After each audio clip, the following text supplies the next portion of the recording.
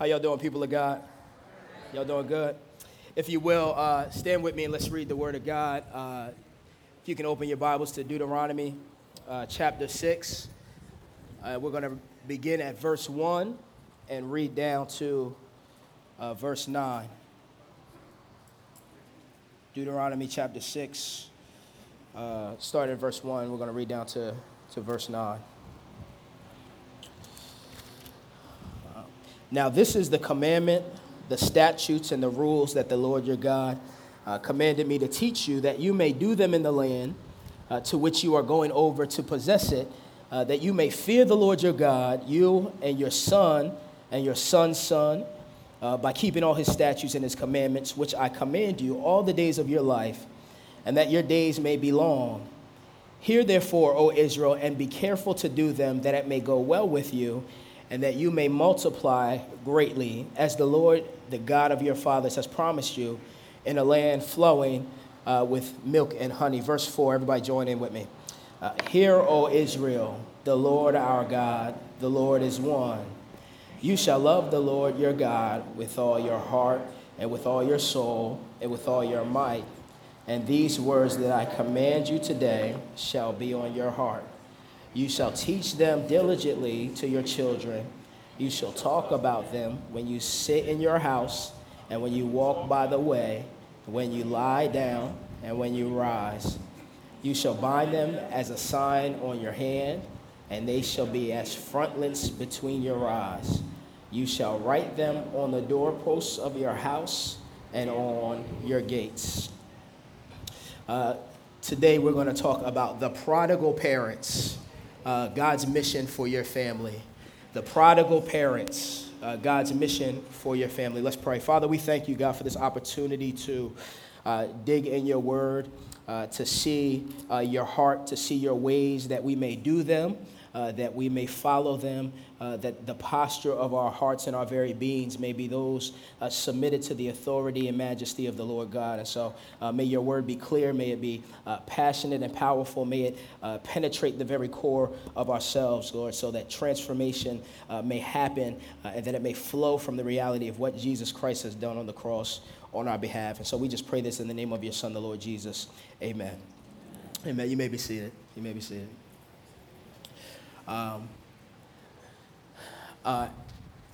For those of y'all who have been trekking with us, we just started our first vacation Bible school last week. Yeah. Amen. Yeah.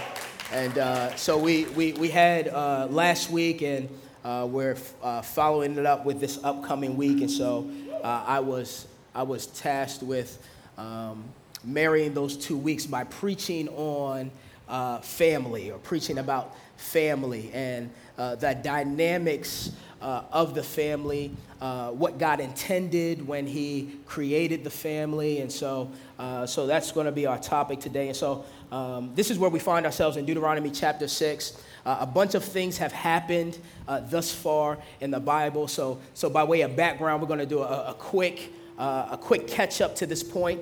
So we've got God creating everything. He makes man, male and female, right? And he starts the institution of marriage, one of the first institutions of marriage, and by marriage also family. And he gives them one of the commands, and he says to be fruitful and multiply. And so he gives them sex so that they can have children. The blessing of sex, the way that you knew that God's hand was on sex was children. It's funny how we now are trying to find every which way to have sex without the blessing of what sex was supposed to produce, right? And so the blessing of sex was children. So he told them to go forth, be fruitful, multiply, and by way of multiplying, become image bearers of God-like ones, right? And so they do that, populate the earth.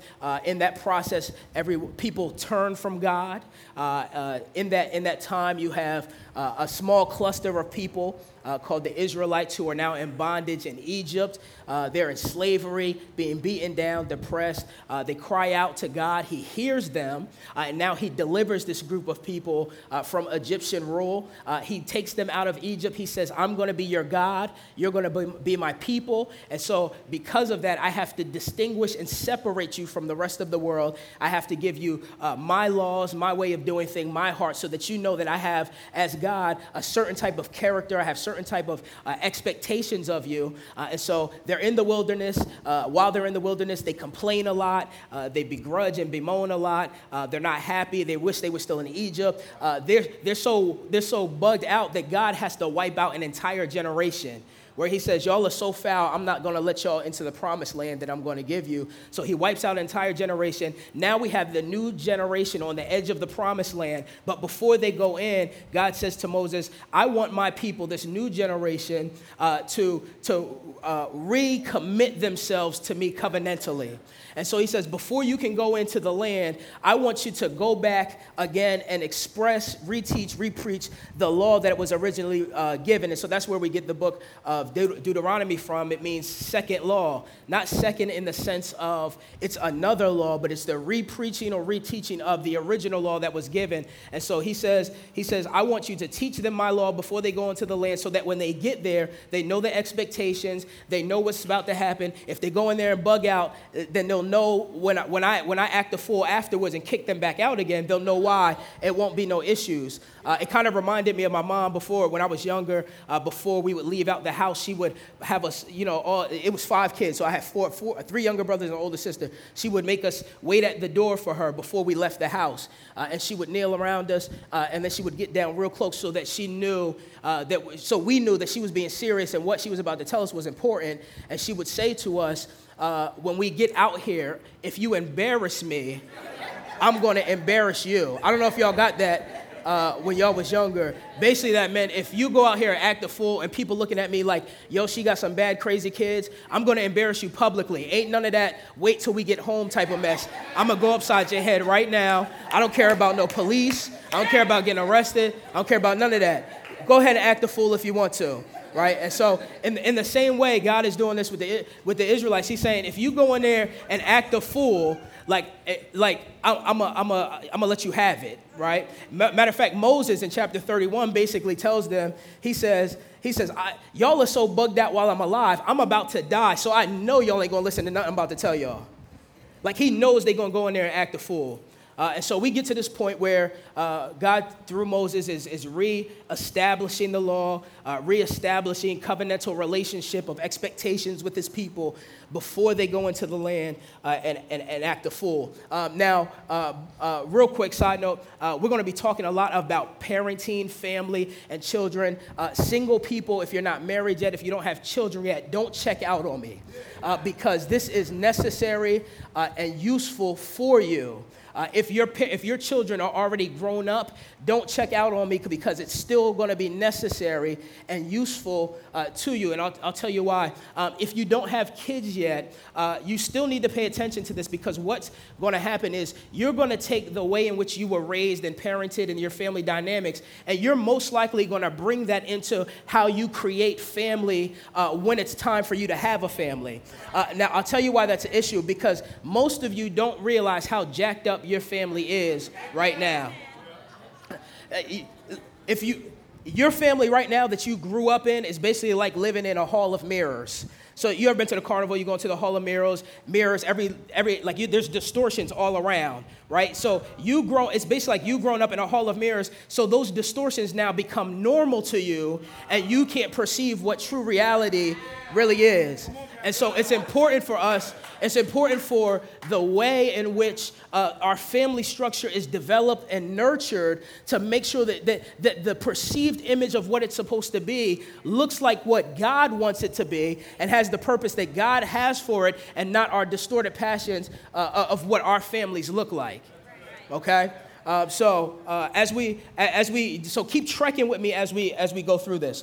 So we got Deuteronomy chapter 6. Look at verse 1 for me. Now this is the commandment that the statutes, the commandments, the statutes, and the rules that the Lord your God commanded me to teach you, that you may do them in the land to which you are going over to possess it. That you may do them in the land which you are going over to possess it. So first thing Moses wants to make very clear to them is that this is not a word from me. This is not a word from man. These aren't my ideas. These aren't my passions. And so he wants to make it very clear before they go into this land. I want to let you, this is God's word. These are God's expectations. These are God. This is the mind and the heart of God. So when you go over there, don't blame it on me if you wild out or don't know what's going on or act a fool, because you can't say, well, so-and-so told me, because he's letting them know that God commanded me to tell you these things, right? And so then he says, these are the statutes, rules, commandments that God wanted me to teach you so that when you get into the land, you may do them. Now, obviously, God had some plans for them in the land, and there's so many laws and rules. We're not going to go through the whole book and all of them, but there was a particular way in which God wanted them to live and behave themselves, that he wanted them to be perceived as set apart, set aside ones, as image bearers of God, as people of God. He wanted them to be perceived a particular way because the ultimate reason for them being called out was so that they could reflect the glory of God. And so God had specific ideas and desires for them when they got into the land. And Moses is communicating, when you get there, just know that God has particular and purposeful requirements of you while you're in the land, right? And so we go on to verse 2, that you may fear the Lord your God. Now, one of the popular places that we see this idea of fearing the Lord is Proverbs chapter 1, verse 7, where it says, the fear of the Lord is the beginning of wisdom, or the beginning of knowledge. The fear of the Lord is the beginning of knowledge. Now, we're not talking about this idea of fear in which you're saying, I'm afraid of God, or I have to run and cower and hide behind things from God. We're talking about the idea of fear in which there's a reverent respect for God. There's an understanding that God is he's so big and so awesome and so holy. He's revered and he's so great and so far past what I am, and I'm so down here that my posture is one of humility because I understand who he is and I understand who I am in relation to who he is, right? Now, stay with me, because it's not just merely an understanding of who God is, how great God is, and how small I am. Because if it's merely just how great God is and how small I am, so if I recognize and respect how great God is, but I don't submit and subject myself under his authority, and I see how great he is and I turn and walk away, then you're just in rebellion. So it can't just stay at how great is God, how low am I, all right, I'm good. No, the fear of the Lord is the process by which you actively initiate putting yourself under the authority of God because of who he is, right? So it's very purposeful. There's an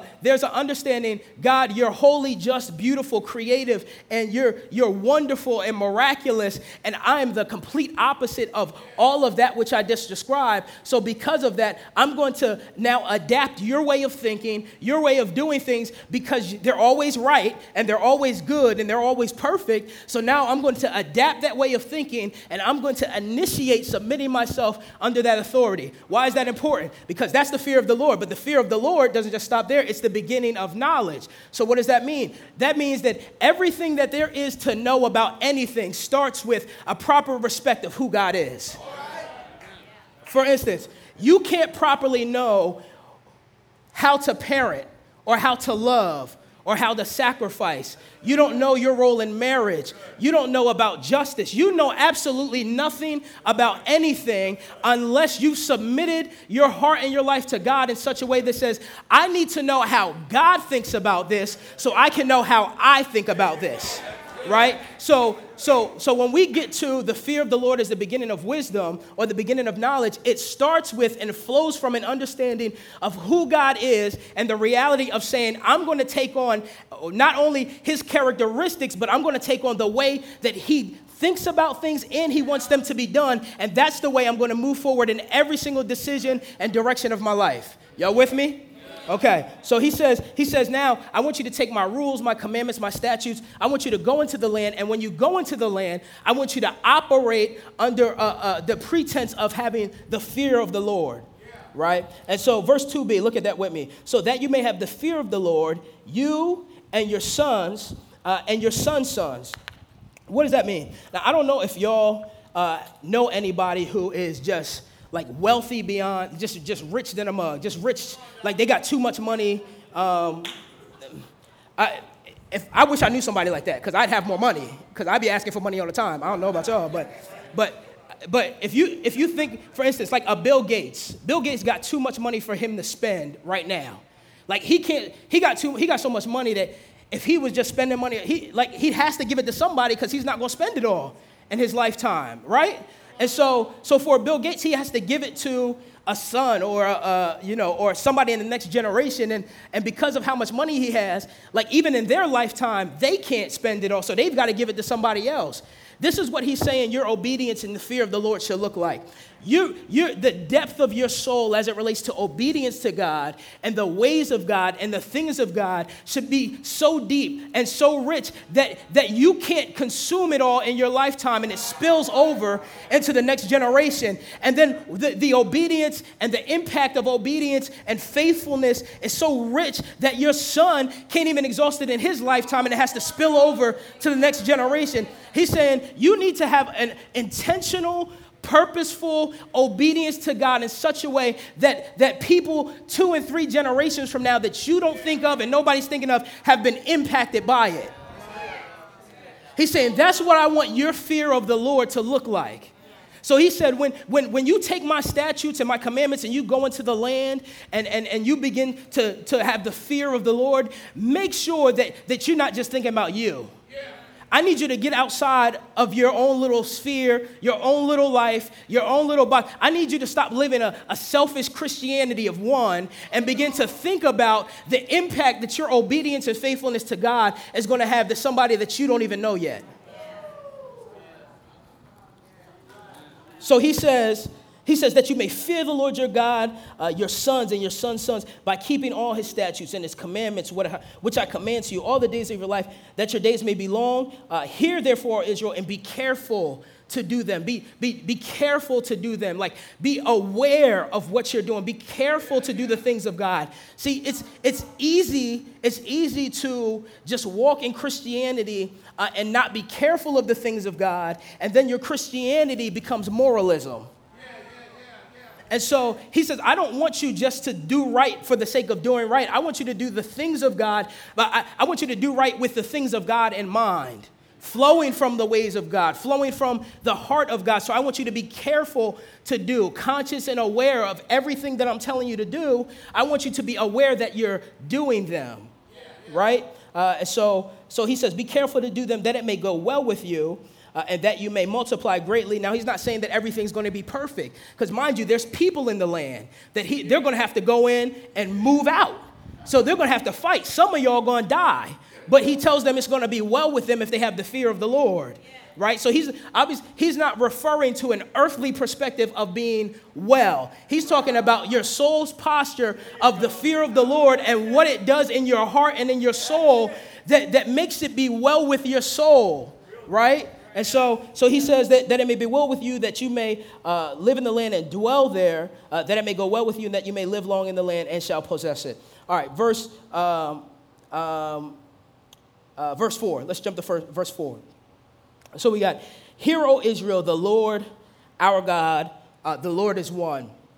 This is the traditional confession of faith in Judaism, right? Hear, O Israel, the Lord our God, the Lord is one. Now, this is where he says the Lord is one. He's not talking about the Trinitarian view of Christianity. He's not contradicting it either. But what he's saying, it's going to bring me to my first of 4 points. I got 4 points today. This is the first one. So when he says, hear, O Israel, the Lord our God, the Lord is one, what is he getting? He's saying God is unique.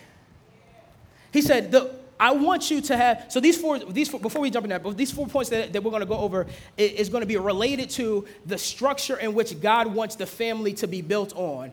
and operate under. He wants the tenor and the culture of your family, the tone of your family to stem from these things, three things. And so the first one is God is unique. What does that mean? That means that there is absolutely nothing in heaven or earth, under the heaven or created or not, that is comparable to the person of God.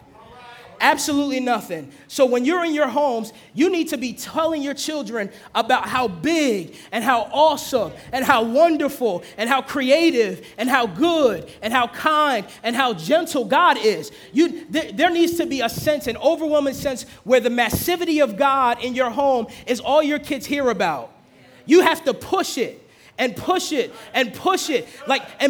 Listen, I go with my daughter, like when we go places, I say, babe, how great is God that we get to eat ice cream? Like, how fun is God that he would give us water slides?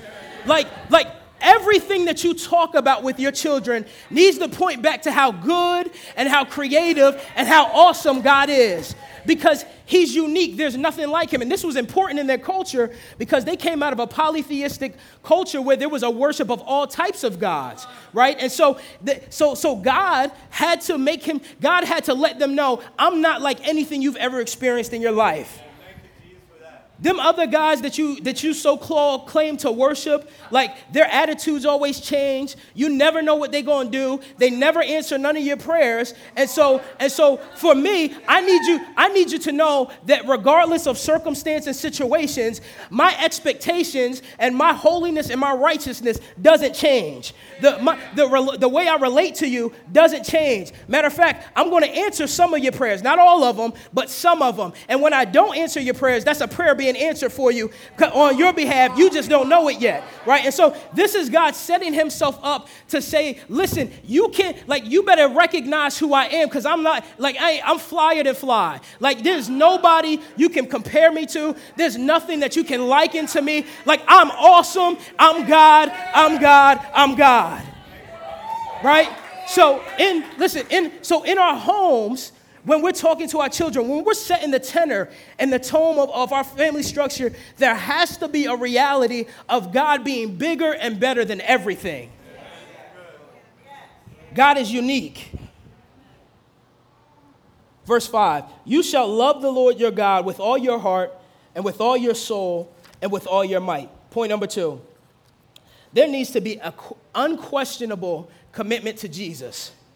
An unquestionable commitment to Jesus. What do I mean by that? There should be absolutely nothing in your life or in the life of your child that competes with the affections they should have for Jesus. Absolutely nothing. See, as parents, sometimes we prioritize education over their relationship with Jesus. We prioritize their gifts and their talents and the sports and hobbies and our careers and our personal time and our preferences. And we establish a set of norms where the priority is everything else but cultivating a relationship with the living God in the hearts of our children. They should know. They should be able to look at you and know that for you, there is absolutely nothing that's more important than a relationship with Jesus. Listen, sometimes your kids need to just stand there and look at you like you're crazy because they caught you in the middle of worship.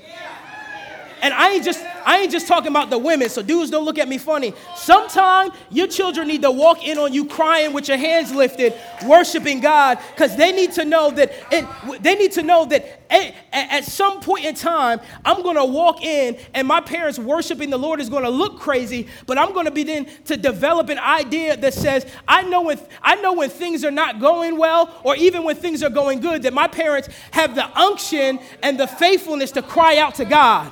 And they're going to learn how to cry out to God from watching you. That's something I learned from my mom a long time ago. My dad wasn't a believer. My mom was a believer. But I remember watching my mom on numerous occasions crying and calling out to God when things weren't going well. And I've learned the faithfulness of God. I didn't learn anything about my mom. I learned the faithfulness of God in difficult circumstances by watching her cry out to the Lord when things weren't going well. You've got to be able to push everything aside and show such a deep passion for the discipleship relationship with the Lord Jesus Christ that sometimes it looks crazy to your kids. It's like my daughter has pulled on my jeans before and look at me all crazy. Daddy, what you doing? Daddy's worshiping, baby. You want to join me? They need to see that. They need to see that. There should be absolutely nothing that if you ask your children, what's the greatest love that your parents have? They shouldn't be able to say anything but Jesus. That's the type of legacy you want to leave, that you're known. Like the passion of your heart is known for your relationship with God. An unquestionable commitment to Jesus. And it should invade every single area of your life. Because he says, love the Lord your God with all your heart, not some of your heart, not just parts of your heart, but all of your heart, your soul and your strength, which means that every single area of your life should be impacted and permeated with this deep relational connection to the vine. Right? I know we say it, and sometimes it sounds cliche, showing off the glory of Christ in every area of life, but I'm going to be real honest with y'all. Some of y'all have not gone all in for Jesus yet. Some of y'all are holding back areas of your life. Some of y'all look real nice when it comes to being on the stage or talking to people out here, but when you get home and the doors close, some of y'all, areas of your life look rugged. They look untouched by the gospel. Untransformed by the gospel. Your children are watching you. An unquestionable commitment to Jesus. Let's move. Verse 6. And these words that I command you today shall be on your heart, and you shall teach them and diligently to your children, and shall talk about them when you sit in your homes.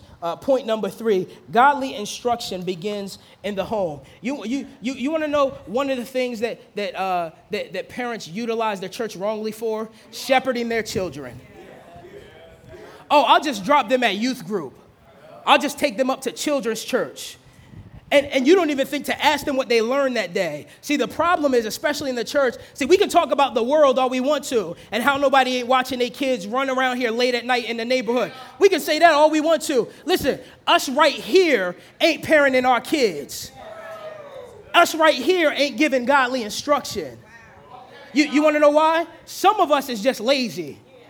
Other of us don't know the word enough for ourselves to be able to give it to nobody. That's why he says that these commandments may be on your heart. There's a sense in which you need to be meditating on the word of God. You need to understand the word of God so that, not just for yourselves, but so that you know how to properly apply it. Yes, to your own life, but if the word of God isn't richly ingrained in your soul, then how are you going to properly apply what your children are going through? How you going to do it?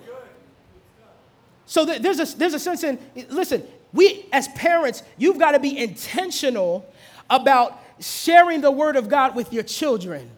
You've got to be on the lookout for teaching moments and opportunities to give instruction, right? You've got to be aware of that, because many of us, those teaching moments that happen on a daily basis pass us by because we're not even thinking like that. We're not looking for opportunities to instruct and shepherd and guide and nurture the heart of our children. That's not even on our radar.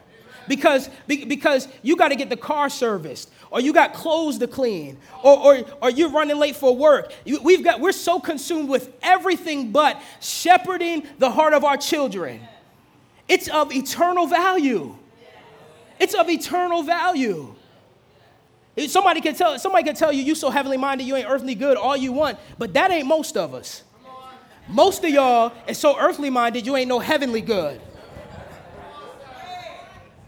There's got to be a sense of, like, we got to get this thing. You got to be on it.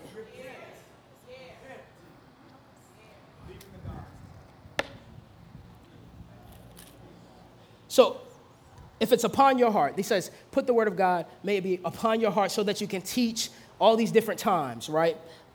So if the word of God has been upon your heart and it's rested there and been engrafted into your soul, there's a number of things I want you to know. There's never a bad time or a wrong time to give instruction from the word of God. There's never a bad time. And it's never too late. So parents, some of y'all may have older kids and you feel like that time has passed. It's never too late. No way. It's never too late to give instruction from the word of God. Don't be afraid of how they might view you for giving them godly instruction. The Lord didn't give you as a gift to them as a parent to be their peer.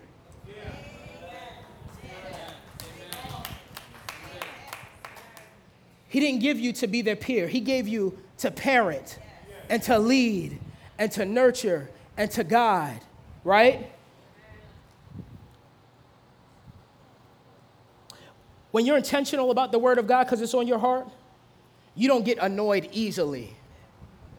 See, some of us hinder the teaching and instruction time we can give to our kids because we get annoyed that they inconvenience us.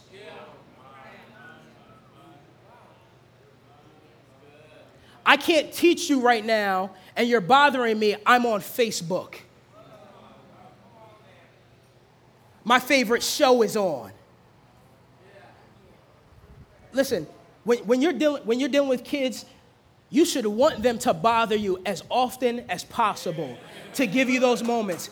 The day that they stop coming to you and asking you stuff over and over and over again, that's the day you've lost your child to somebody else. There needs to be a sense in which we exercise the fruit of the Spirit by saying, yes, I know this. I know they keep asking me the same question over and over and over again. But you know what? That means I get to explain it to them over and over and over again, and maybe they'll get it.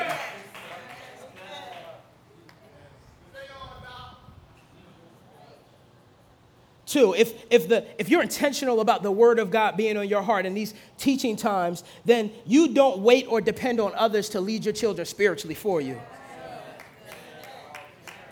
You're not looking for somebody to come in and save the day, but you take the responsibility of being the primary teacher in the home.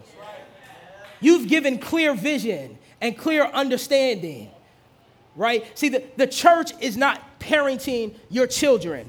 The church should not be parenting your children. The church is just a means by which God allows other people to come alongside of what you should already be doing in your home. That's good. That's how it works. That's how it works. And three, if you're intentional about the word of God being on your heart and it's been engrafted in you, then what you do is you guard against being blindsided by major issues that your child may be dealing with.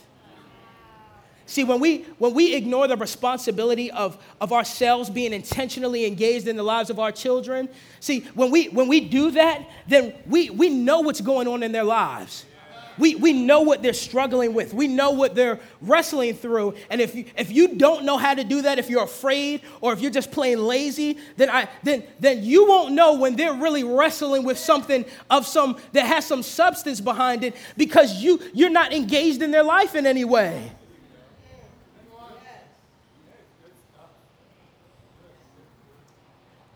We can't hinder our children from being able to learn from us.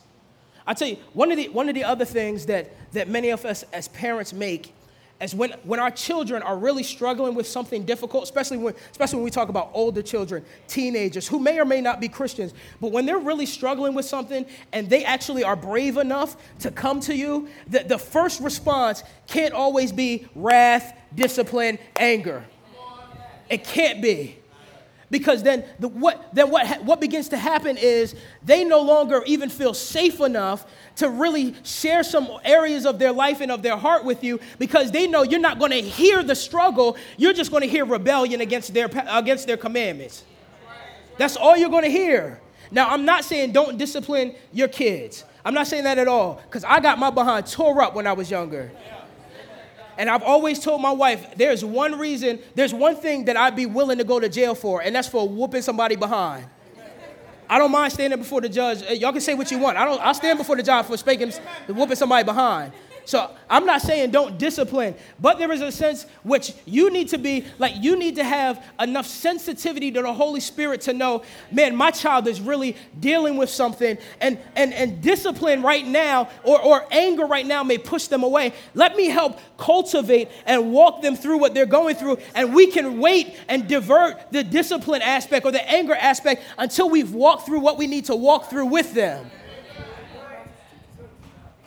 See, we hear the word discipline, and there's immediate reaction of this idea that it's angry and that it's forceful and that there's wrath involved. Do you know what discipline means? It means correction, to correct. It's not always harsh. Discipline means I see you doing something wrong, and I'm going to come and make sure that you're now doing it the right way.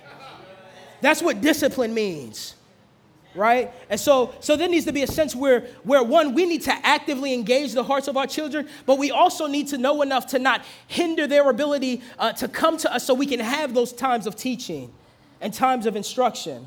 Right? Let's jump down to verses 8 and 9. You shall, verse 8, yep, you shall bind them as a sign on your hand, and they shall be as frontlets between your eyes. You shall write them on the doorposts of your house and on your gates. Point 4, last point. God's covenant people cannot have conditional obedience.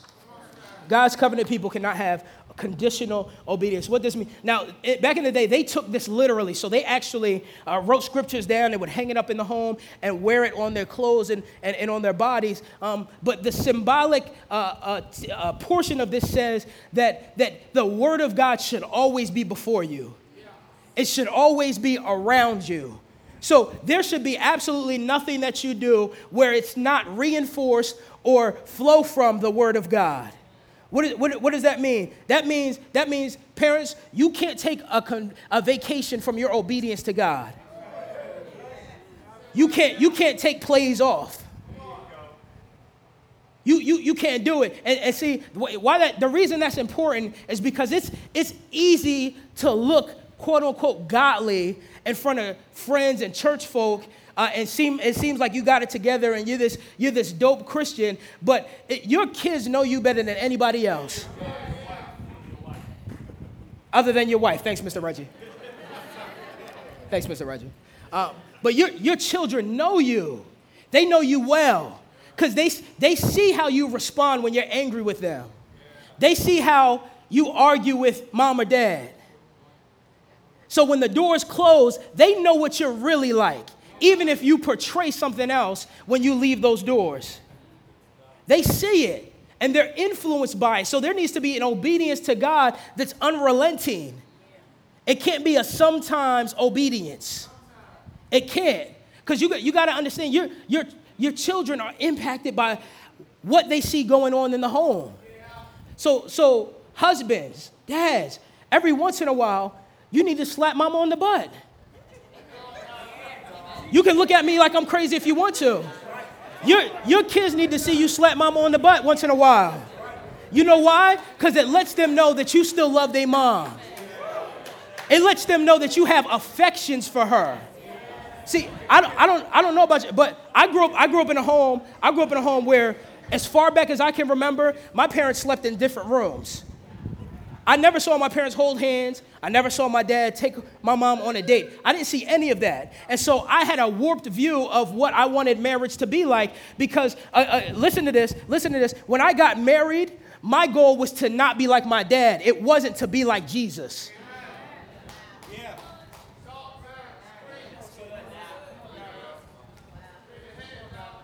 And that's you're gonna fall short when anybody, whether good or bad, is the goal of your aim instead of Jesus. You're gonna fall short.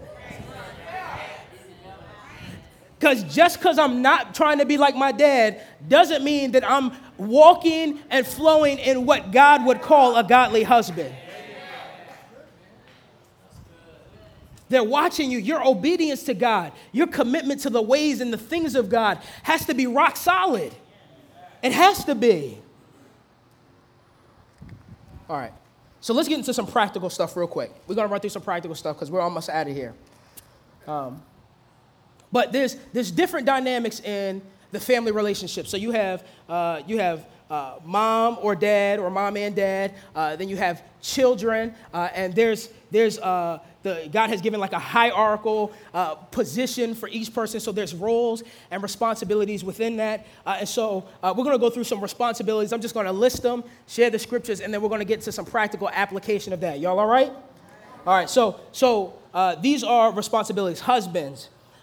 This is husband to wife, and I'll do wife to husband, then we'll do parents to children. So husband, be intimate with your wife. Be intimate with your wife. 1 Corinthians 7:3. There needs to be an enjoyment of you only sharing things with her that you don't share with anybody else.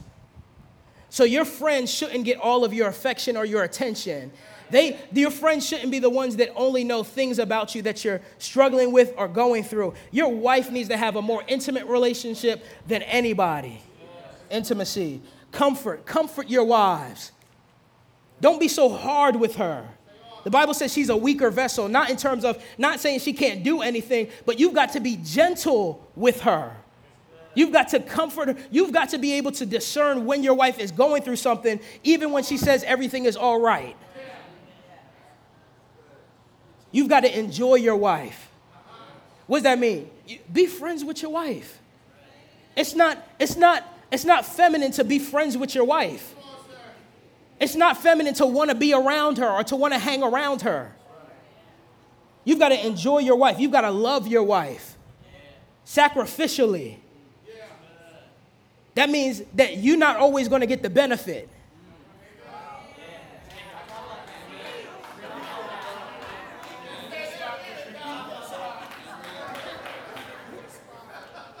You've got to please your wife. Please your wife. You've got to praise your wife. What does that mean? That means that you need to speak well of her. Don't wait till she out the room to start talking about your old ball and chain or the old women back home. There needs to be a sense in which you're proud of your wife and you boast about her to everybody else. You need to respect your wife. See, that's hard for us guys because we get all spiritual and all Christian with it. I've got to lead the home. And I'll be honest, your leadership sucks.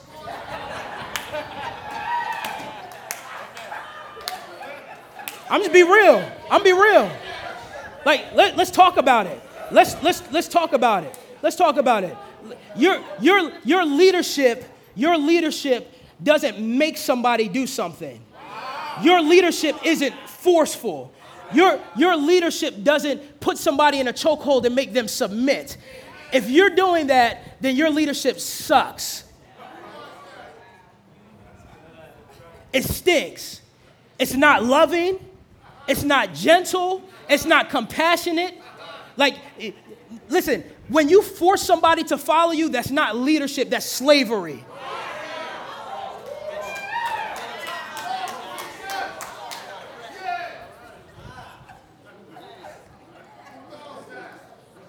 To the wives, be intimate with your husband. Be intimate with your husband. What does that mean? Don't be holding out. Listen, that's what the Bible says. The Bible says don't be holding out. You can only use that I got a headache stuff so many times a month. Are we gonna be real or we gonna be real? Listen, when he slap you on the backside, don't be talking about that get off me, don't touch me stuff. No, you better like that. You better like that. Because I'll tell you something. I'll tell you something. Keep doing that. I don't care how godly he is. His eyes going to start wandering. You can say what you want. You can try to trust your husband as all you want to. Stop showing intimacy to him. Stop denying him. Because I'm telling you, his eyes going to wander. It's a struggle for him enough already for his eyes not to wander.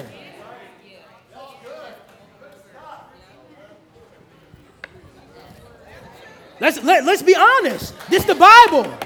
It's the Bible. Love your husbands. Please your husbands. Remain faithful to your husbands. Your only emotional attachment, your most in-depth and rich emotional attachment should be to your husband, not to your gossipy girlfriends. You need to respect your husband. You know how you test somebody's respect? Wait till your husband has to make a decision that you might not agree with. We'll find out if you respect him then. We'll find out if you really respect him, because it'll show up in how you respond. Are you going to fight and try to lead now? You going to take over the leadership responsibilities now? You want to do that? That's what some of y'all fight for. You think you're fighting for a particular issue. No, you're not. You're fighting for head of the household. You're fighting for a position. Submit to your husbands. Again, submit. That's an active willingness. That's you coming underneath your husband willingly because you want to. And even sometimes when you don't want to, because the Bible requires that. God requires that of you. See, you find out how willing you are to submit when you start going through some difficult things. Are you going to use what your husband's doing or not doing as an excuse to buck up against it? Are you going to be that 1 Peter wife who follows him without saying a word but remains prayerful and entrusting herself to the one who judges justly? See, some of y'all might not like this. Some of y'all might not like what I'm saying. But again, just like Moses says, this ain't coming from me. So to be honest with you, I don't really care how you looking at me. Because at the end of the day, you ain't got an issue with me.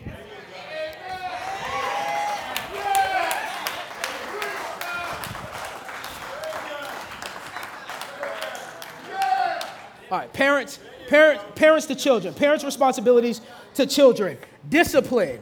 Again, we talked about discipline, the idea of correcting them, right? To moving them from the wrong direction into the right direction. Discipline your children. Love your children.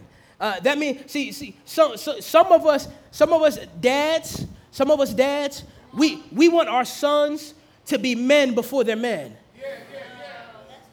There's this expectation for our sons to man up when they're 2 and 3 years old. He's a child. You need to love your son, because what you're going to do is you're going to beat him into being a hardened, emotionless dude when he gets older. And what you're showing him is it's not okay to have emotions and express them. Love your children. Pray for your children. Provide for your children. Spiritually, financially, emotionally. Respect your children. See, that's a big one. That's a big one where we fail. I'll give you an example. I'm going to give 2 examples. My dad, when I was younger, he used to hog the remote all the time. Now, I'm not saying hog the remote is always wrong, because I know as guys, we tend to hog the remote. Don't hog the remote. Try to share the remote. But I know most of the times guys hog the remote. I do it myself. Forgive me. I'm sorry. But it happens. But where the issue came was my dad he'd hog the remote, be watching something that nobody else wanted to watch, and he'd fall asleep. I knew he was asleep because, and it wasn't the only one. I mean, I got 4 siblings. So I knew he was asleep because he'd be snoring, and his head would be cocked back, and his tongue would be out, and drool would be coming down. And so we knew he was sleeping. So what we would do is we would take the remote and change the channel. As soon as we changed the channel, who changed the channel? Dad, we changed the channel. You're sleeping. I was listening to that. What you mean you was listening to that? We could barely hear it because you were snoring so much. Like, there needs to be a sense in which you respect your children, not as adults, but as image bearers and created ones. See, I learned that not too long ago because my daughter, she's real playful. She's 3. And every once in a while, she be in her own little world playing with her toys, playing imaginary stuff and all that goodness. And me and my wife we would just call her over. We would tell her to come here. We didn't want anything. We just wanted to tickle her or bother her or mess with her or something like that, right? You know how you do that to little kids. But then when they're doing something and they don't want to stop what they're doing and they don't come right away, you get angry and say, "Get over here. I called you." And then we go through the whole things. How many times do I got to call you? 1 time, right? And so we get angry, and the Lord was like, one time I was doing, the Lord was like, "But you didn't want nothing though."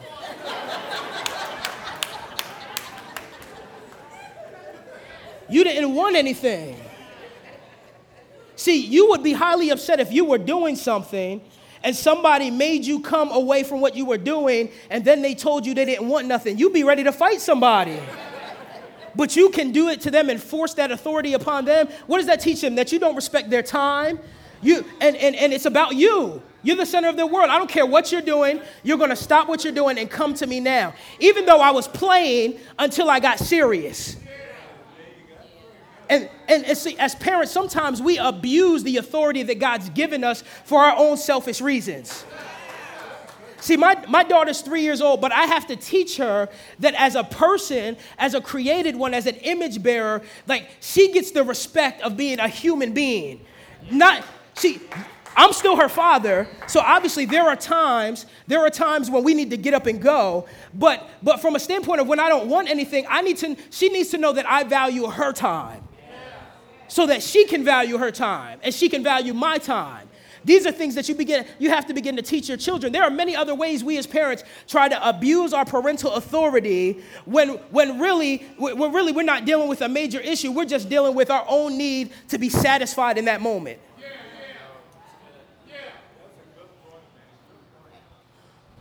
Train your child. Train up the child in the way that they should go, that when they're not old, they won't depart from it. All right, so some practical stuff. So we talked about this idea of God having this group of people before they go into the land. He gives them his commands, his instructions. They're supposed to go in with the fear of the Lord so that they can have the mind and the heart of God and be able to do and apply that which he's telling them to do. When you get there, make sure that you have a big, massive view of who I am. Make sure that you're taking advantage of those teachable opportunities with your children.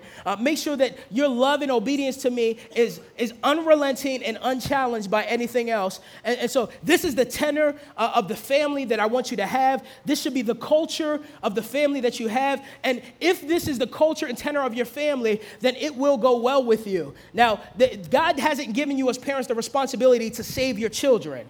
Right? He hasn't. So don't put that pressure of being savior to them, because only Jesus can do that. Because if you try to save your children, then you're saying that you're more credible and more powerful and can do more than God can do. Okay? So I'm not telling you to try to save the souls of your children. God hasn't called you to that, nor can you do it. But as far as it depends on you, there needs to be a created environment where every time they look up, they're being pointed to the awesomeness of God, and you're sensitive enough and engaged enough in their lives where you can walk them through difficulties, where you can instruct them, where you can discipline them, and so that the tenor of their lives is one that's marked by all these evidences of the Lord being with them. Right? So what does that mean? Did I drop a page? No, I put it behind me. All right, so practical instruction. View your family as a vehicle for ministry. View your family as your family is a missional team.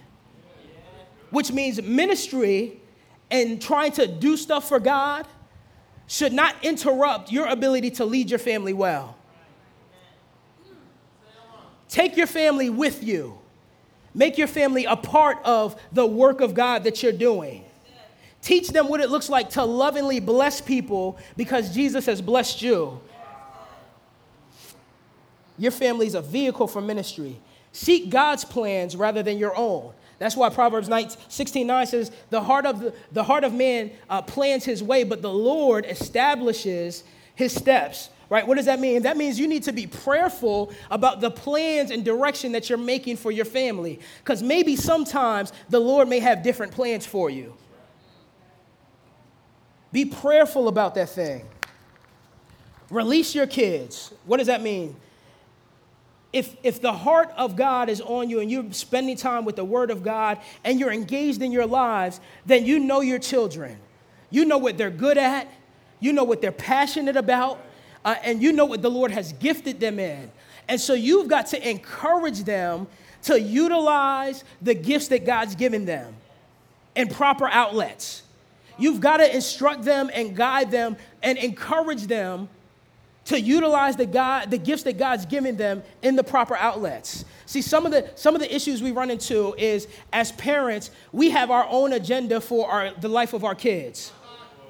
Since the day they were born, we already know what we want them to be, what we want them to do, how we want them to get there. And we've planned out their lives in such a way that if they don't want for themselves what we want for them, then now they're being disobedient. Or they're a problem child. You've got to be willing to humble yourself before God, to be prayerful about what he wants for your children, but also give them the freedom in Christ, right, to explore and be fruitful in what it is he's gifted them to do. Now, obviously, as your children are younger, you're going to be more hands-on with that development and direction. As they get older and as they get freedom and as they mature, then you need to be releasing them and encourage them to do what God would have them to do. Focus on eternity. As parents, you need to have an eternal perspective of everything that happens in your home. Everything has to be pointed to glory. Everything has to remind your kids of Jesus coming back. They need to know that there's going to be a return of the King.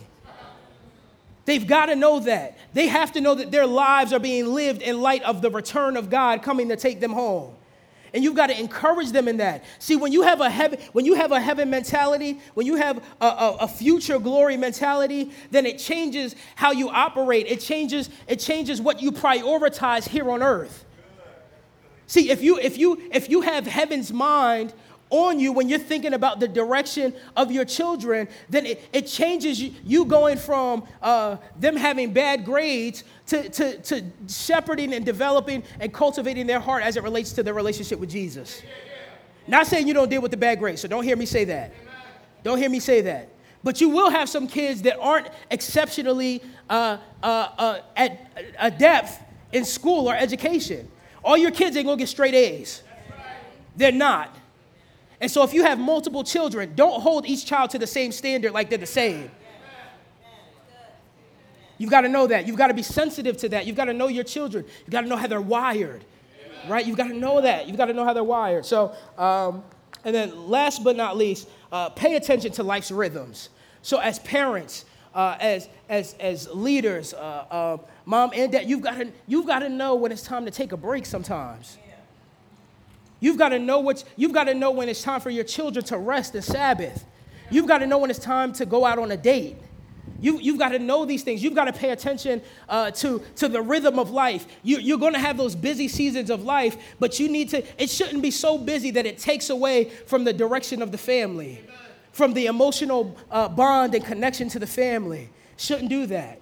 So we've got to be aware of all these things. And so we're about to end, but listen, if you're a parent now and you haven't done any of these things, don't let this discourage you. It's not too late. The Lord gives grace. The Lord gives grace. For my single fathers and single mothers in here who feel like this is too much for them to do by themselves, listen, the Lord gives grace. He himself helps you, but he will also send gifts from the body to you to fill in where you can't do it. So if you haven't done this or you feel like it's too much, be prayerful. Because the Lord will give extra grace where it's needed to make sure that everything he's called you to, you can accomplish. Whether it be through you or through a gift that the body's going to give you in relation as a person to be able to fill those gaps for you. But this should still be your view. This should be your mentality. This is what he wants our families to look like. This is how he wants our families to operate. Because ultimately, when we do these things, they bear a direct reflection to who we say our God is.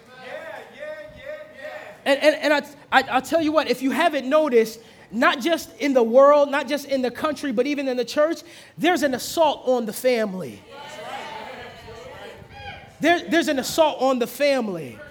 And in case you didn't know, we don't wrestle with flesh and blood, right? So the civil services, education, all of that stuff, it can't replace mom or dad being engaged in their lives and shepherding their children. Nothing will replace it. But you've got to be aware of these things. You've got to be intentional with these things, and you've got to want your children to be nurtured by and grow in the grace of the Lord Jesus Christ. Because if you don't teach them, somebody else will. Somebody else will. Let's get ready to go. Let's pray. Father, we thank you, God, for giving us such a clear view of what you would have us to do. God, we pray for our children, God. We pray that they would know you at a young age and that their lives will be submitted to the authority and power of the Lord God. And so, God, as parents, we pray that you would have us to really be intentional and engaging the hearts of our children, God, so that they would reflect how beautiful you are, how merciful you are, and how kind you are. God, and for those parents who haven't constructed their families like this or who feel like they don't have enough resources to do this on their own, God, I pray you would give them much grace. God, I feel like they wouldn't be consumed by loneliness, God, but I pray that you would be ever with them as they do what you've called them to do, because you've never given us a task that was too much for us to bear, because you're with us always. And so we thank you, God, for this opportunity to serve you by serving our children, and that our lives in and of itself would flow from this awesome relationship that we have from Jesus because of what he's done on the cross. And so, God, may our lives be so impactful that it impacts our children and future generations, and God, because we can't give to them what we don't have. And so I pray we would take extra consideration to making sure that we are indeed connected to the vine who gives all things that's needed for life and godliness. And so, Lord, may we take advantage of this openness that you give us to the throne of grace, that we may call out to you and cry out to you, and that you may hear us and that you may act on our behalf. And so we pray all of this in the name of your Son, the Lord Jesus Christ. Amen.